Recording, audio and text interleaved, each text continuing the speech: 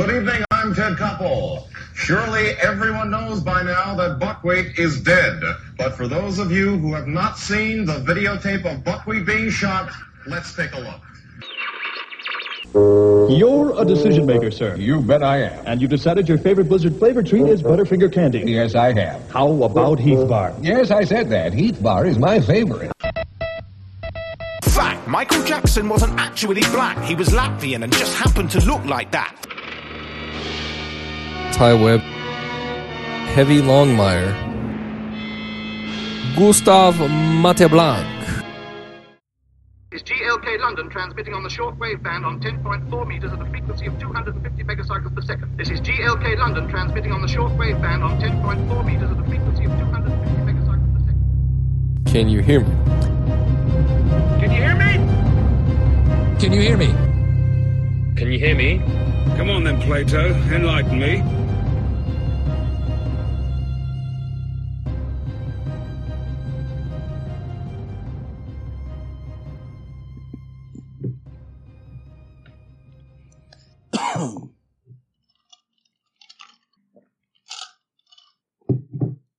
Ready? Hello, folks. It's your old buddy Heavy Longmire, the one and only, America's favorite. With spring weather approaching, there's a topic I want to talk with y'all about tonight, and that would be the American classic. Golly, excuse me. That would be the American icon, the hobo. Now, what exactly is a hobo? Well, I did some research, and unlike when Gus does his city of Gustavs, and he just throws stuff out there, and you're not too sure whether this is real, where he got the info from. Well, I'm going to cite all my sources. So I'm going to cite the online journal, Wikipedia, to talk about hobos. What exactly is a hobo? Well, a hobo is a migrant worker or a homeless vagabond, especially one who is impoverished. Now, the term hobo, that is an American term, and it originated out west, they think probably in the northwestern United States around 1890. Unlike a tramp, who works only when forced to, and a bum, who doesn't work at all, a hobo is a traveling worker. So we have lots of imagery from the Depression era of, hobos. Jack Kerouac, he hopped trains for a while, and Woody Guthrie, he hopped trains for a while. Now, I did find it interesting in my extensive research that I did that the hobo, it was a way of life, and they had their own little rules and regulations and stuff like that, their own language. They actually would have conventions. Once a year, there'd be like a hobo convention in St. Louis. They came up with an ethical code. It's a pretty good little code here. I think wouldn't hurt us to live by this hobo code. First, this was ratified at the nationwide convention. Let's see, it says here, this code was voted upon as a concrete set of laws to govern the nationwide hobo body. Sounds pretty official. Number 1, decide your own life. Don't let another person run or rule you. Number 2, when in town, always respect the local law and officials and try to be a gentleman at all times. We should all do that. Number 3, don't take advantage of someone who is in a vulnerable situation, locals or other hobos. Now, I'm going to skip around here. There's one that I found, a couple that I thought were pretty interesting. Here's a good one. This is number 12. Do not cause problems in a train yard. Another hobo will be coming along, and you will need to passage through that, who will need to passage through that yard. Now, here's a good one too. Number 13. Do not allow other hobos to molest children. Expose all molesters to authorities. They are the worst garbage to infest any society. Number 14 is help all runaway children and try to induce them to return home. So the hobo, they were have their own set of rules. Here are some notable hobos. Let's see here. These are notables who have hoboed. Nels Anderson, he was an American sociologist. Stompin' Tom Connors, he was a Canadian singer and songwriter. Ted Conover, he was a sociologist who rode the rails researching his book Rolling Nowhere.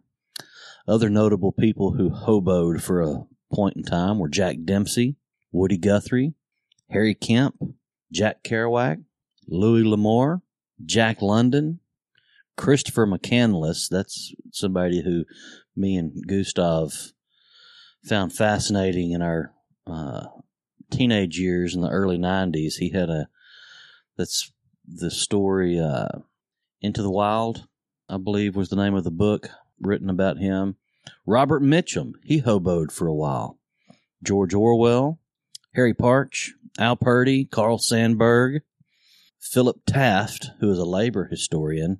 Sounds like a high-paying job right there. Dave Wasserman, yeah. And just because I know this is fascinating to many people, here's some literature that you might want to pick up next time you're at your local library, or even on Amazon. You could order it. You could order it on your Kindle.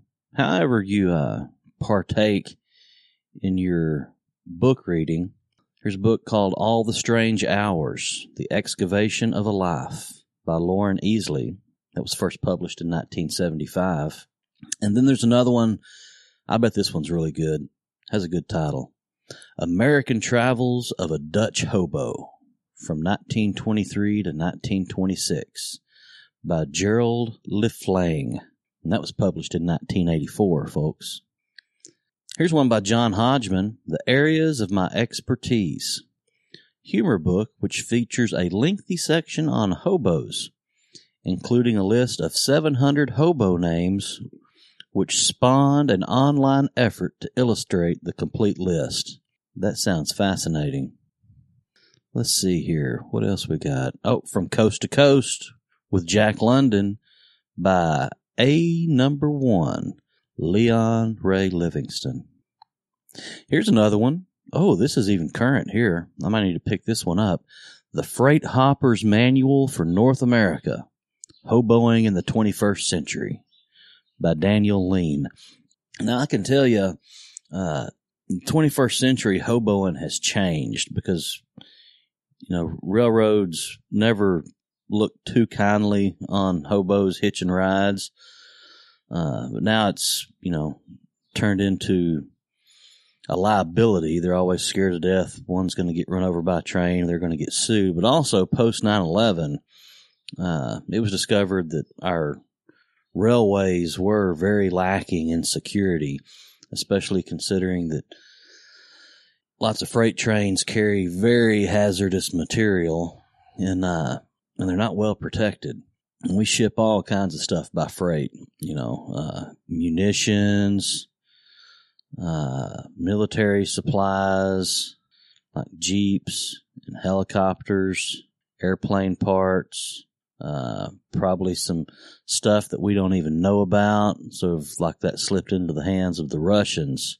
That could be a bad day. Категорически нет. Here's one just simply titled Hobo by Eddie Joe Cotton. That was published in 2002. This one's by Nels Anderson. The Hobo, The Sociology of the Homeless Man, published in 1923. There's also, like I mentioned earlier, they came up with their own lingo. Let me scroll back up here in this journal of Wikipedia. Here's some of the words. You may have heard some of these, wondered where they came from. The hobo term is accommodation car. That's what they called the caboose of the train. A barnacle is a person who sticks to one job a year or more. A beachcomber. We know the term beachcomber. What exactly is a beachcomber? In hobo term, it is a hobo who hangs around docks or seaports. Makes sense. Big house, that's the prison. The bindle stick. Everybody knows, when you think of a hobo, you think of them carrying a bindle. A bindle stick. It's a collection of belongings wrapped in cloth and tied around a stick. The hobo carries a stick over his shoulder. Here's one I thought was interesting. I'm going to start using this. Blowed in the glass. That means a genuine, trustworthy individual. And here's another one that just kind of tells you about the life of a hobo. The term is boil up. What that means specifically is to boil one's clothes to kill lice and their eggs, generally to get oneself as clean as possible. So boiling up was a practice that hobos tried to partake in when they could. Buck is a Catholic priest that's good for $1. California blankets. That's what they called newspapers, intended to be used for bedding on a park bench. Catching the westbound. That means to die. Let's see here. There's tons of different. A gump, I like this one, is a chicken. To grease the track is to be run over by a train. Oh, Hobo Jimmy, boy, he greased the track over there west of Fort Worth. It means, oh, Hobo Jimmy got hit by the train. Well, folks, here's another one. Jungle, an area off a railroad where hobos camp and congregate. Now, Merle Haggard had, he kind of, in his lyrics, what's the word I'm looking for? He celebrated the hobo lifestyle in some of his songs. A jungle buzzard, a hobo or tramp who preys on his own. Nobody wants to be a jungle buzzard. Well, folks, this is all I've got on hobos. I hope this was educational. I intended it to be. So very educational. Well, hobos, you know, it's a fascinating, and we've often talked about, you know, how cool it would be back in the day to hop a train and there is journey out west. A romanticism associated with it for sure. I think that romanticism would be quickly slapped in the face by the dick of reality, though. Right. The reading about this hobo convention, that just cracks me up. I'd like to see that. You know, Backwoodsman, my favorite magazine, often has some hobo articles, and I think there was one. It may have been in the stack that sweet Mrs. Longmire threw away. Oh, heavens no. Where they chronicled a hobo convention meetup. Really? Yeah. That, it's like a mountain man rendezvous. Basically, yeah. Just old hobos. Probably not a lot of 401k balance comparing there or stock tips. Not a lot of portfolio talk at that convention, I don't imagine. Not a lot of, this dividend's paying very strongly this year at all. They didn't talk about tax codes and stuff. No. Yeah. Probably some of those guys might not even have some social security numbers. Yeah. Potentially. Absolutely. Some of the old ones. Yep.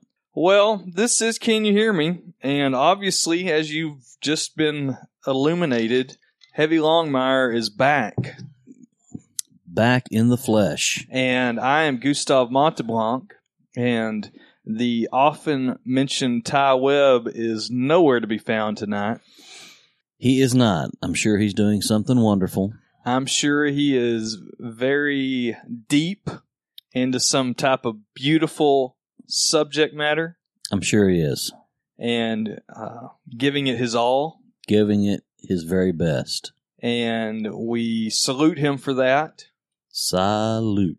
But Gustav and Heavy, just like that first episode so long ago. Back together. And you can find us on Twitter. I am at Real Gustav. You can find me at Longmire Heavy. Did you investigate whether you could get Heavy Longmire? No, I didn't. You need to get on that. I think that's Is it doable? Check it and see. But you can also find Ty Webb if you like to send him some encouragement and some prayers and some thoughts at TyWebb3000. And our show Twitter account is Can You Hear Me Pod. And of course, our email, which we love emails. If you'd like to email us, that's canyouhearmepod@gmail.com. And our website is canyouhearmepod.com. So that's all the housekeeping there. And we welcome you back. So, where the hell you been? Man, I've just been busy. I mean, I've been as busy as Ronnie Millsap at an Easter egg hunt. Is Ronnie Millsap still alive? Yes, he was playing somewhere recently. I heard it advertised. Does he know how often he gets mentioned on this worldwide loved podcast? I would fancy to bet that he does not know. Well, maybe we need to work on that. Find some contact info for Ronnie. For old Ronnie, yeah. That he let us come up and hang for the weekend, record some shows with him. Sure, because we are musical talents. Right. Not musical shows, him record some podcasts with us. Oh, I thought you meant, Ty's always telling us how he's a wedding singer. No, well, maybe him and Ronnie can get into the wedding business. He's told us about this, and supposedly there's some tape. Some VHS tape. I'm sure there is out in East Texas somewhere. We have not seen said tape. Oh, gosh. Can you see him in a ruffled tuck shirt with a cummerbund? Can you see him trying to do that with us popping up? Oh. That would be the best part. That'd be so awesome. Just the terror in his eyes. The bead of sweat rolling down his brow. As he's trying to fight through Bryan Adams' what was that song from Robin Hood? Yes, I can't remember. Played at every high school dance. Yeah. Well, it's good. I'm glad to have you back. I've been worried about you. There was some talk about maybe a big cat had got you. Well, I did venture out for did a little tracking. Yeah. Went out west, did a little tracking. Looking for some sign.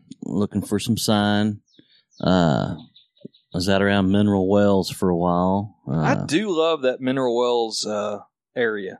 Yeah, it's pretty. I need to spend more time there. I'm not moving there. No. Don't get me wrong. No, but I do love that. No, then I ventured back over into the 903 into Northeast Texas. Can I interject a Mineral Wells fun fact I encountered about 2 years ago? Lay it on me. So we were coming back from a Boy Scout trip, and we stopped in Mineral Wells to get something to eat and some gas. Did you make the kids listen to the Tom Russell song as you rolled in? I think I was singing it actively myself and pointing out, hotels and things like that. Right. And explaining how it used to be. Right. In the glory years. The glory. And I see a Dairy Queen. It's Saturday afternoon. Can't go wrong. I'm thinking, we'll pop in here at the Dairy Queen. Everybody can have a dilly bar. There you go. Get you some soft serve, maybe a Blizzard. That was the one Dairy Queen, as far as I'm aware of in America, that closes Saturday afternoon. What? It was about 2 o'clock. Where'd all the old men go for coffee? I don't know, but they were closing on a Saturday afternoon. Like, that was their normal time to close. At about what time? It was about 2 o'clock, because I pulled in, and they're like, sorry, we close at 1. And what town? This was in Mineral Wells? In Mineral Wells. Wow. I need to rethink that strategy. That is not a good strategy. That franchisee needs to... Anyway, I was... You know what it could be? Maybe they don't do any business on Saturday afternoons, because maybe there's like an all-you-can-eat catfish buffet in town that opens up on Saturdays. You may very well be right. And that's where everybody in town goes, is to eat catfish. This was summer. You'd think he'd sell some ice cream. I would have enjoyed a Blizzard. Yeah. Now, I have run into the Dairy Queen that does not stock Snickers to put in their Blizzard, and I think that's a travesty. My go-to Blizzard is the Butterfinger Blizzard. I know you like that, and I'm not a Butterfinger fan. Which I love the Snickers candy bar. Right.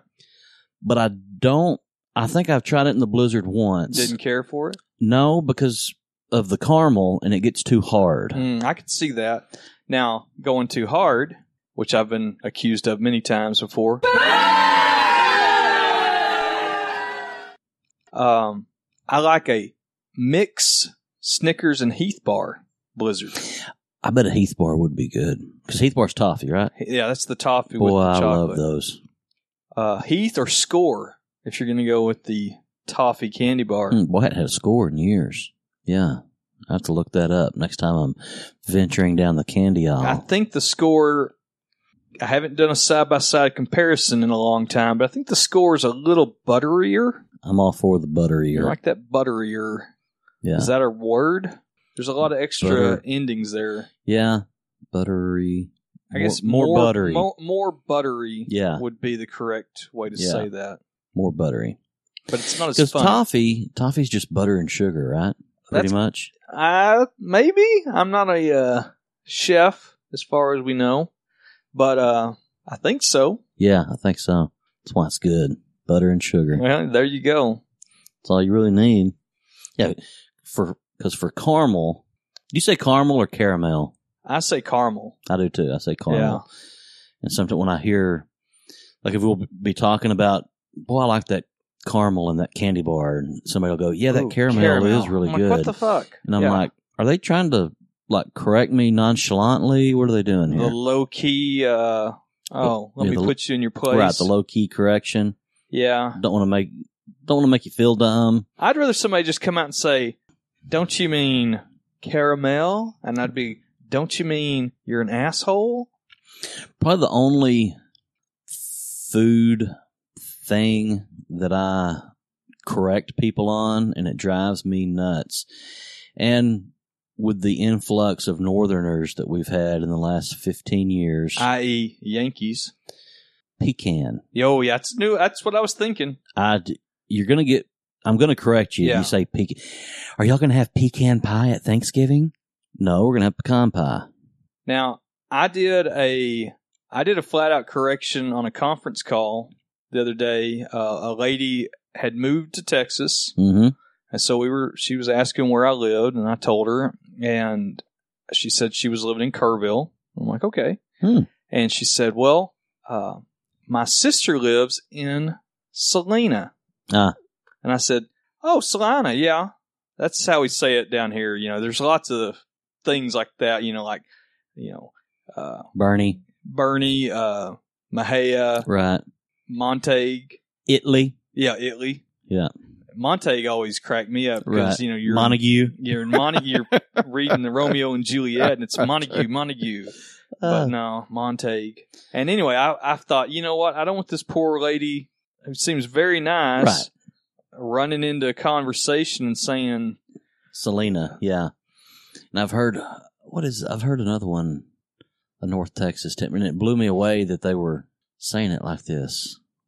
I'll tell you what's funny is watching Yankees try to pronounce, when they just see it written, try to pronounce Waxahachie. Oh, yeah, that would be a tough one. And I always think that's probably how sometimes we Southerners sound if we have to try to pronounce some type of... those Massachusetts towns? Massachusetts or Michigan. Michigan or Minnesota or things where you get a lot of Indian names. I see a Massachusetts town, and I just kind of throw up my hands and walk away. I'm like, I can't say the name of the sauce, and it's Worcester. Right. Worcestershire. Yeah. Worcestershire sauce. Speaking of Massachusetts, did you see the news story about the couple that were arrested for all the weapons? From Frisco? Yes. What came of that? I didn't see any follow-up. Right now, they're not out on bond. They're still being held. So let's back up and let me pull up the things because I'm fascinated by this story. I saw that pop through the news last week, and I wondered what the hell was going on there.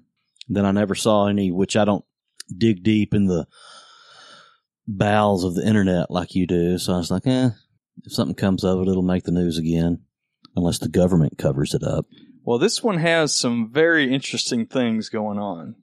Now, we're going to table our gun control discussion till Ty's here to moderate, keep us from trying to hurt each other. But Massachusetts obviously has much more strict gun laws in place. Like Correct. High-capacity magazines are against the law. One of the charges against them is for having an infernal machine. I haven't even delved into what the fuck that means, although I've never heard of that. That may be an actual machine gun. Huh. But I haven't dug real deep. Okay, so Franco Bradley, spelled with a very odd Francho. I assume it's Franco, not Francho. That's pretty weird. That sounds Eastern European to me. Well, this gentleman looks like he's not from Europe. Okay. He is of African American nature. He and his common law wife. Okay. So way to go. as your... I was thinking Lithuanian or Estonian or something like that. Side note, your oldest, she watches YouTube, right? Oh, yeah.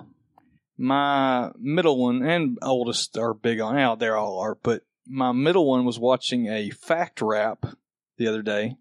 Huh. And he came to me and said, "Did you know Michael Jackson was from Latvia?" And I said, "Excuse me?" And he said, "Yeah, I heard it on a fact rap. Is that true?" And I'm like, let's look at what Michael Jackson looked like in the 70s. And let's look at what traditional Latvians look like. Right. Do these look similar? No. Anyway, apparently fact raps are out there, which are even less well documented than our initiatives. Okay, so Franco and his common law wife, who apparently are from the Frisco area, were arrested when he called the police to tell them that he thought his hotel room was being broken into because he had a live security feed on his room that he was watching that had stopped, and there was a gun in the drawer, and he didn't want that gun to fall into evildoers. Bad hands. So I think there's more to that part of the story that maybe the hotel was involved too, but this is the part that I've gathered from a couple of different sources. Reddit? No. The Lowell 4chan? Sun. No. The Lowell Sun. In fact, 4chan poll, interestingly, if somebody makes a thread about this, they don't really get any traction. There's another one, 8chan. Yeah, 8chan is like a spin-off of 4chan because they didn't like what was happening back when Moot was running things. And okay. Anyway, so this is from the local newspaper, the Lowell Sun, and I also read on the Boston Globe and on a couple other things. And the Boston Globe article actually said the infernal machine involved smoke grenades, which he had 3 of at least, according to the picture in the supplied. So the police arrive, they go into the room, they find a flight suit with guns bundled up in it on the floor. And as I said, semi-automatic weapons are frowned upon heavily. Right. And I haven't seen an itemized list, but based on the picture and my general knowledge here, there's an AR-15 with a bump stock, which Massachusetts just banned, so he's going to probably be the first guy to be have a bump stock charge. It also has an M203 style grenade launcher under the bottom of it. Now, if it's a 40 millimeter like what the actual M203 is, that's illegal without a tax stamp. Right. Now, it could be 37 millimeter because I think a few people make a version of it. It could be a 30 though, right? Isn't there a 30? 37 millimeter is the next standardized size. Okay. And that one does not require a tax stamp. But if you start using it for projectiles, you get into a real gray area. I was going to say, what would you use it for? Smoke grenades, illumination grenades. I'm saying like a beanbag. Okay. Or I got you. Obviously an explosive. Right. And you have Can you buy smoke grenades pretty readily? Well, you can buy the cartridge for it, and then you have to build it with black powder. I guess you could do smokeless, but anyway, it's a gray area where if you start using things that are actually made to hit something, then it may, depending on if you used it and if you got if somebody prosecuted you, then the ATF could come in and say that's really a destructive device. Gotcha. We're going to tack this onto you, and you're going to get federal time. He's got an AK-47, I assume, semi-automatic. There may be some silencers here. It's hard to tell, but that seemed to be one of the charges. Some pistols, one of which is like a really old World War II era British Webley revolver, which is not a... Yeah, it's just a revolver. And it's really weak, too, as far as cartridges. There might be a belt fed up at the top in the picture. Yeah. And if it's a belt fed that I think it is, I don't know of any semi-automatic versions of it. So I don't know if this guy's either way deep into something heavy, with some really expensive stuff, or if this is just kind of somebody that's trying to look like they're badass. Anyway, there's lots of grenades for the grenade launcher on the table. Lots of magazines. Some weird shit that I can't identify. Well, this is where it gets even weirder, though. So he says he's working for the government on an assignment for an agency that he will not name because there's a virus that he's working on an outbreak type thing. And he will not say what the agency is or who to contact. Okay. So that's where it stands right now. No bail, like 40-something charges against him. Wow. Interesting fact, they're not sure. This is his common law wife that's with him, which I still don't quite understand that legal framework there. And it varies state to state. Yes. But one of his past wives went missing. So they don't really know. They haven't found her to contact her. And I think his son got into some trouble with some firearm-related charges in the past. Interesting. So we've got this, maybe he's a spook. Yeah. Maybe he's just crazy. Right. But that's an awful lot. And why he's in Boston, that's a long way from Frisco. Yeah. If he was going to, cause some mayhem. That's interesting. So I think this people have pointed out, okay, the hotel, and he was arrested. There were parking tickets for places that were near where the March for Our Lives was going to be happening in Boston. So maybe he was going to cause hell there. This was before that, though, wasn't it? No, it was about a week after. It was the weekend of it, I think. Okay. But it's very odd. Everything about it's very odd. Yeah. Now, maybe it's odd because this is just a crazy guy and you can't always make sense out of crazy people. But then again, like Stephen Paddock, it's a lot of weird stuff. Now, other than the grenade launcher and what might be a belt fed that I can't really make out, his general weaponry is not as sophisticated as like Paddock had. Right. Which I still think we will never know the full story there. That one blows me away, how that just disappeared. Yeah.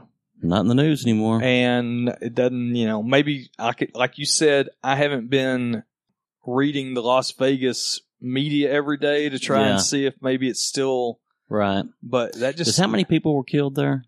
56? 56. Something like that. I might be wrong, but it was in the 50s, 54 or 56. That has to be the worst mass shooting in our history. As far as I know, that's the highest fatality of a shooting. Right. Now, obviously, we had greater mass killings with like Oklahoma City and bombings and stuff. But as far as firearm related, that's the high. Yeah. And honestly, it's still watching, because I watched all the video I could find on that.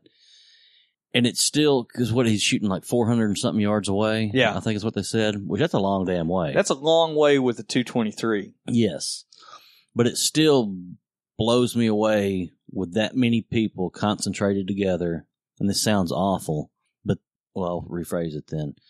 It blows me away that there weren't more than 57. Yeah. I agree that firing into. And maybe it took him a little while to range down. To figure out how to, because shooting down is tricky. Right.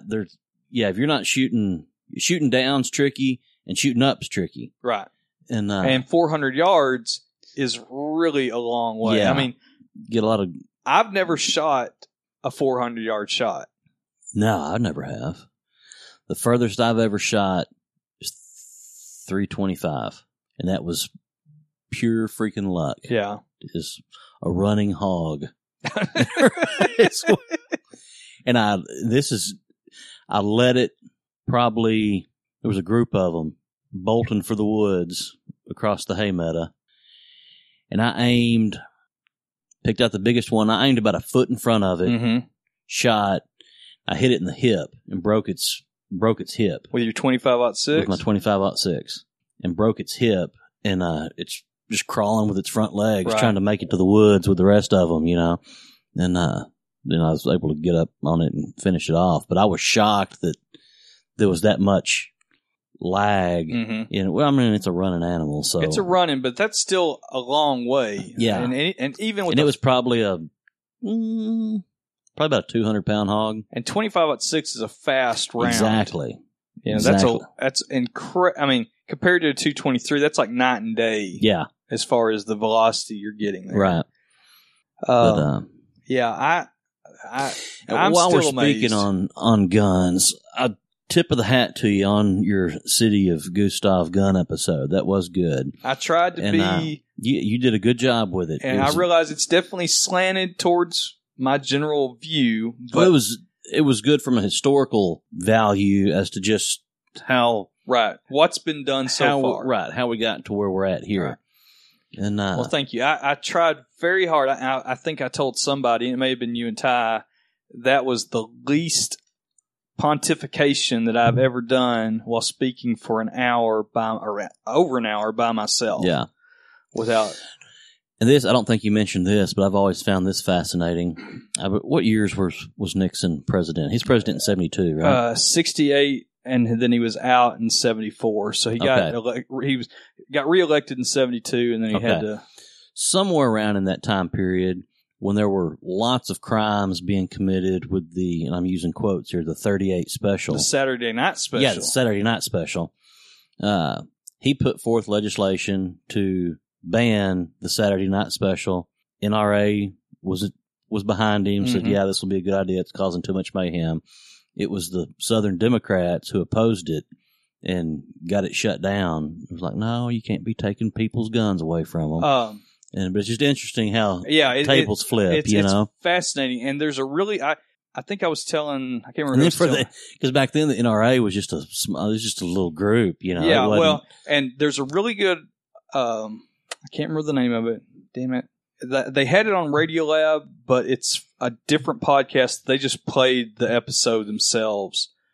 Let me look it up real quick because it's killing me. Because I want people to listen to it because I thought it was a very good podcast. I didn't agree with their takeaways on some aspects, but it was fascinating. But part of it that they talk about, More Perfect. That's the name of it. More Perfect.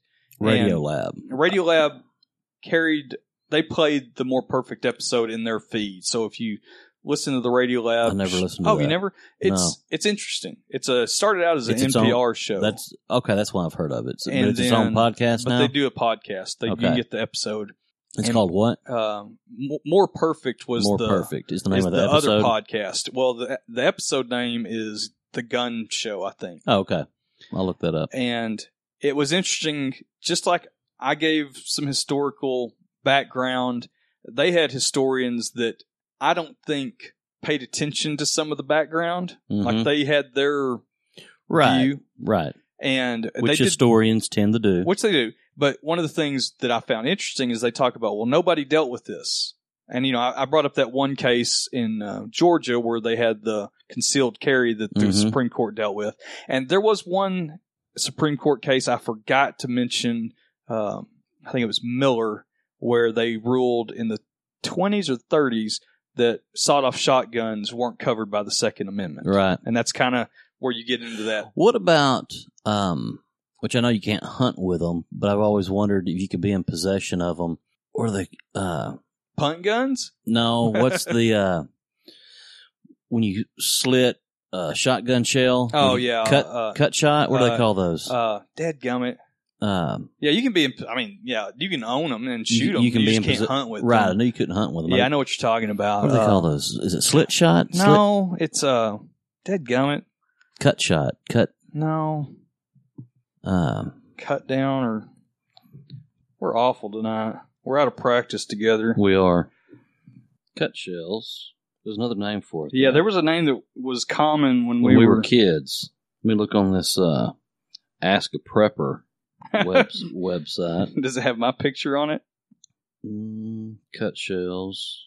Oh, well. Well, people call them cut shells, but there was a name that used to be. So if you remember that name, let us know. In the 80s, that will, and I'll ask my dad. I'm sure he'll say it right off the bat. You could, basically, when it comes to obviously you can't go, I've never seen a manufactured shell bigger than a 10 gauge. Yeah. And I know that diameter, like the biggest bullet you can make is a 50 cal, according to federal law. but that doesn't apply to shotguns. Right. So obviously a slug is bigger than a 12-gauge slug is bigger than a half an inch. Can you imagine a 10-gauge slug? I'm sure they're out there. Yeah. But I've never seen one. I've never seen them, but then again, I don't own a 10-gauge, so I just may not be paying attention. Well, to shift... Oh, go ahead. I was going to say, I encourage everybody to listen to that because the NRA piece of it, they talked to a couple of the guys that were part of the revolution in the NRA. Okay. And, they point out... Wayne LaPerriere? No, this is before Wayne. Okay. This is like Knox. Okay. If you know... early 80s, wasn't it was it? the 70s is when this happened. And their takeaway from it is that a friend of ours with another podcast, his takeaway was that these radicals overthrew this benign organization and turned it into this evil thing. Gotcha. Kind of like what's happened in modern politics. Right. Well, where you get radicals on each side trying to overthrow. My take of it was that, and if you listen to the history of it, it makes a little more sense to me. But again, my perception is already shaded, is that until that Gun Control Act of 68, there really wasn't a reason for them to ever have to shift into that gear of that's true. Dealing with it, because nobody had really been, other than the NFA Act and the stuff in the 30s, nobody had been shitting on anything. Right. And then all of a sudden you have not just federal, like Nixon's proposal, but you also have lots of local governments, which is their purview, enacting bans on pistols, enacting all kinds of things. And then those people saw it as the time that they needed to step up and combat it. But other people with different viewpoints see it as these radicals taking it. Right. Now, the interesting thing to me is they interview Heller from the Heller case that went to the court. Mm-hmm. And he is, we know this guy. Okay. We know this guy from our youth. We have rolled our eyes at this guy. Right. And the lawyers that are from a bunch of the libertarian think tanks that were looking for somebody to use, because that's how most big constitutional cases, they find somebody to use as their thing. It's not always the case. Obvious things like Gideon that we had to learn about for the. I forgot about that. There's things that go up from the lower courts, but oftentimes there's like, we want to challenge this. Well, they're like, this was the worst guy. We had all these people that were much more likable, much more affable. And make this a is case the only out guy of. that actually met all the criteria and had actually been affected by the Washington, D.C. laws. Right. And that was the one. Right. And that's who they had to go with. Yeah. But he is not, if you listen to it, I want you to tell me who you think of immediately, and we'll compare notes at some point. Okay. All right. Anyway, but I do recommend. Okay. Now, we're to switch topics off guns. Where are we at on time here? Taking out pauses, we're probably about 40 minutes. So Okay. we're shooting for about 55 is what our normal. Well, I know me and you, we've talked and we can actually drag this into next episode a little maybe, for my big reveal. But me and you have talked for years, just found U.S. migration very interesting and genealogy very interesting. Well, for Christmas. Oh, yes. I received an Ancestry DNA kit. And I was very excited because I've been into genealogy for about 10 years, like really I have an uncle who's been into it since the 70s, back when you actually had to go to county courthouses and look through. I mean, that's what all the banker boxes sitting over there in the corner. When he had to move into his assisted living facility, he had, I think it's 8 banker boxes full of old genealogy records and copies and stuff that he had made from courthouses from Texas to Virginia. Right. And he was adamant that I'd be the one to carry the torch. So they're sitting in my garage. Well, So, but anyway, I've always found it very fascinating. And I know because, he did my uncle had done a lot of work on my dad's side of the family, their side of the family. But nobody's really doing But I was side. curious on my mama's side because that's where my dark complexion comes from. It's from my mama's side. So for those of you that have never seen Heavy, he, especially in his youth, when he was curly-headed, he was always Mr. the Man of Bronze, Copper. Oh, yeah. Yeah.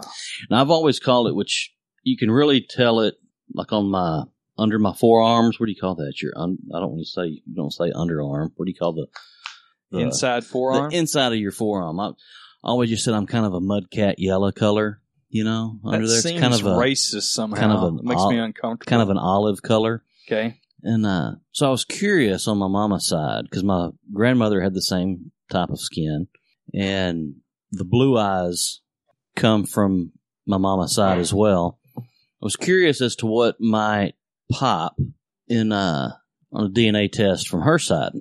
So I was all pumped up. I was like, I want something exotic, whether it's might be Native American, might be African American, might be I don't know. There's got to be something, So you're going to save this because for next week? Yes. For the reveal? Because I do know that my mama's side of the family migrated from Georgia and Mississippi to Texas in about 1840, late 1830s. So I'm thinking, okay, there might be some Cherokee, there might be some Choctaw, there's something, and which you don't know my mama's side of the family very well, but I don't know anything my extended past. Cousins. Yeah, and I don't stuff. know anything past just that generation above you. Right. Yeah. They all. One of my aunts sent me a picture. They'd had a family gathering last Christmas or something like that, and it was a picture of all the girls, which my aunts, they're great grandmas now, but just all the females down through the generation. I'm sitting there, I was like, oh my God, they all, and it's the same way my mom looks. Mm-hmm. They all look alike, dark-headed, have the same facial features, same bone structure, straight hair, straight dark hair. It's like, this is going to be, which my grandmother did have curly hair. It's going to be very interesting. And I was pumped up because I do know that my mom's side of the family, like I said, came from Georgia and Mississippi. My dad's side of the family got to the U.S. in the mid 1700s, Virginia, and then Appalachia, but one of the coolest things, or neatest things, I'll say. I don't know if you remember this conversation me and you had some while back, and it was when you were working Seattle. Did you work in Seattle? Or no, Oregon? not in Seattle. I was in Eugene, Oregon. Okay. And I remember you telling me you were sitting in an airport in Eugene, getting ready to catch a flight back. And you were sitting there waiting for the flight and just looking around the airport thinking, nobody in here looks like somebody I would have grown up with. Yeah. And I've noticed that in multiple locations. And, nobody looks, you said, except for that dude right there. He looks like somebody I might have grown up with. Ends up the guy's on the same flight as you. Right. Back to Texas. Ends up he's sitting by you.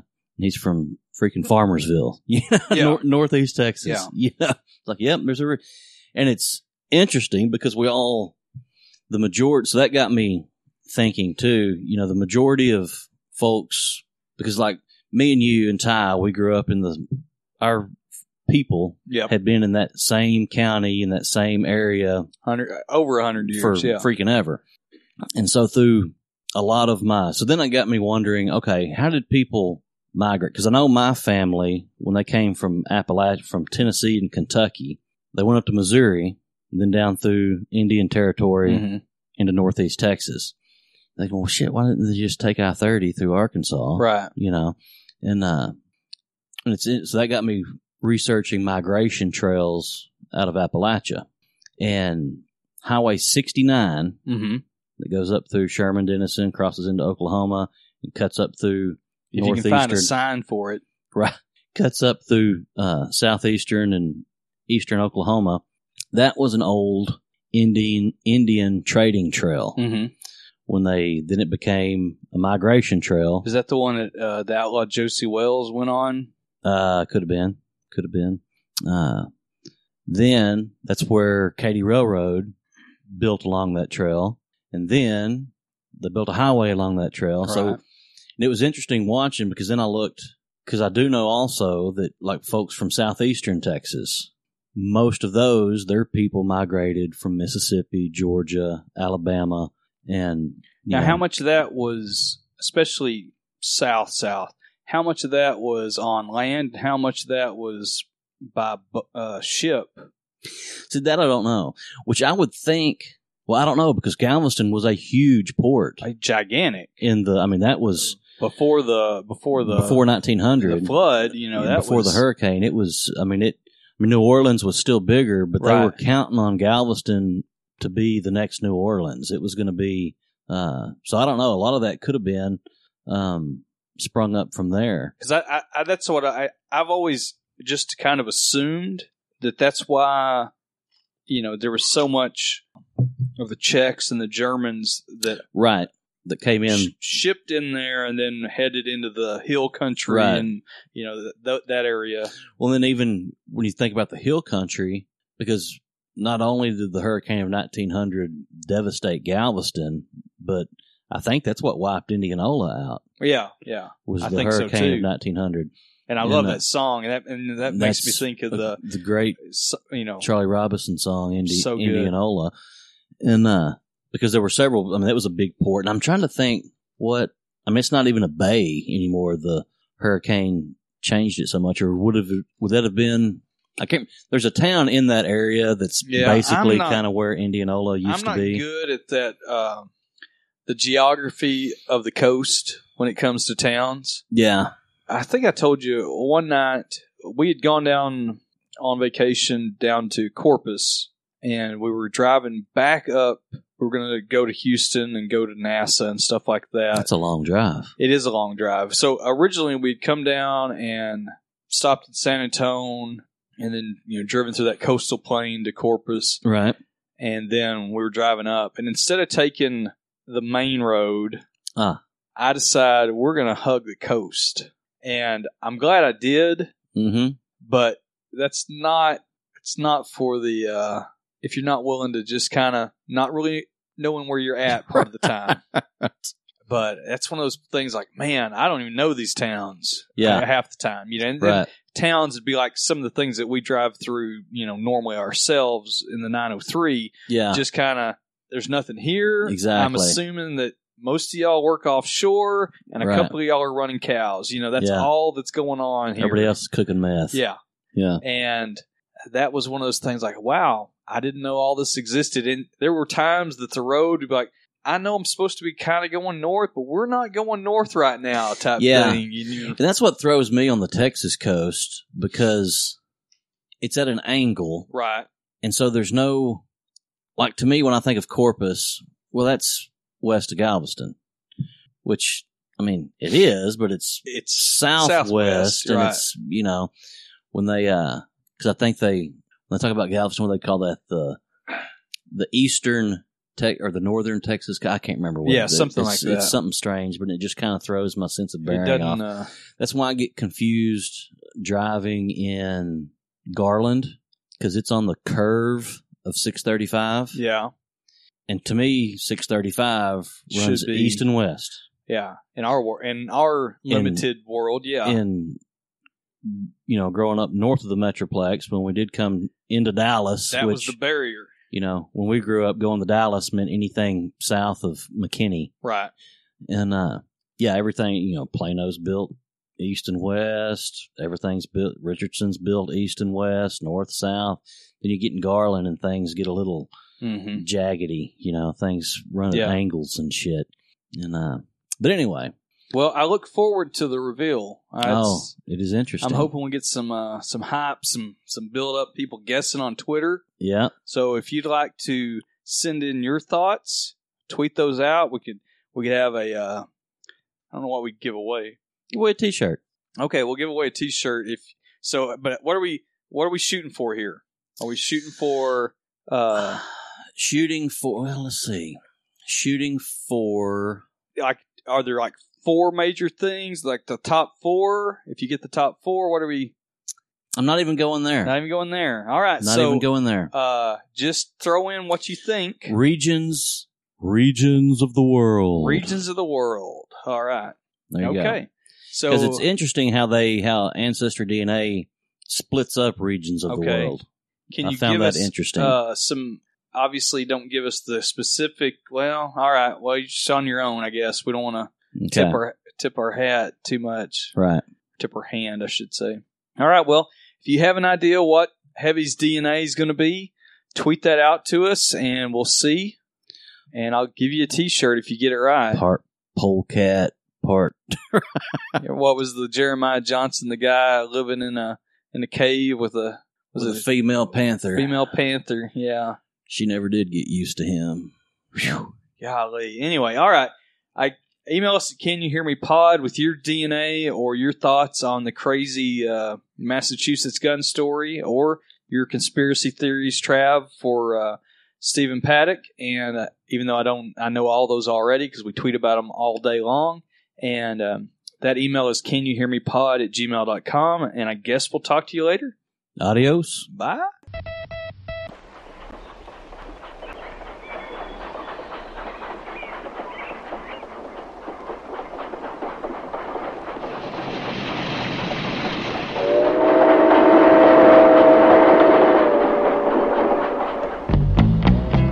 There are still people up in Oregon who remember a hobo called A Number 1 and a railroading man named Shack and the fight they had in 31, clear to Portland and back. And the winner will be Emperor of the North Pole. A Number 1 was king of the bows, as tough and as hard as nails. I'm trusting you, kid. Cover for me. Hey, you come back here! He takes what he needs and he goes where he wants, and he always rides the rails. You confessioner. The Lord is my tabernacle. And his ship is filled with gold. Set sail for the pearly gates. Hallelujah, brother! A Number 1. He loved the road, and he knew it from A to Z. Shack was a man who loved only the rules, and nobody rode for free. Next time I pick up an empty, I'm not going to have it burned. You never let it happen again. Never! In one of Shack's hands is a hammer of steel. In the other, a 4-foot chain. And both of them carry a message of death if you try to set foot on his train. I did it. I rode your damn train. There's only one bow that's got the stuff to try me. You ain't even on the list. Now, the king of the hobos traveled by train, and he always traveled alone. But a tag-along kid named Cigarette said he was the heir to the throne. This ain't no game. Any tramp that sets foot on my train, I'd hold him out and shake him to death like a snake. You ain't stopping at this hotel, kid. The stars at night, I put them there. My road, kid, and I don't give lessons and I don't take partners. Look, do exactly what I do. Nothing more. Don't like it, just do it. There's a fast mail going through the junction at 7:10. That's 11 minutes. I'll be there in 4. It's not at yard speed, you won't. I won't be going yard speed. I'm going to highball. I'm not giving away another free ride. Well, the king of the tramps in the hobo camp knew just what had to be done. But the evil Shack had a plan of his own for the murder of A Number 1. A Number 1 to Portland on the 19th. But that's Shack's train. Mark it. A Number 1! A Number 1! His name is on the tower. I seen it. Northbound to Portland. $5. He makes it all the way to Portland. Okay, I'll handle it. Tell the telegraph operator to let the boys down the line in on it. The challenge went up and down the line. A free ride to Portland and back. Some of the men bet on A Number 1, but most of the money's on Shack. Shack! Your flight's over here. The day they met, you knew from the start this was a fight to the death. They'd never give up, and they'd never give in as long as the other drew breath. Lee Marvin is A Number 1. Ernest Borgnine is Shack. And this is the fight of the century, clear to Portland and back. And the winner will be Emperor of the North Pole.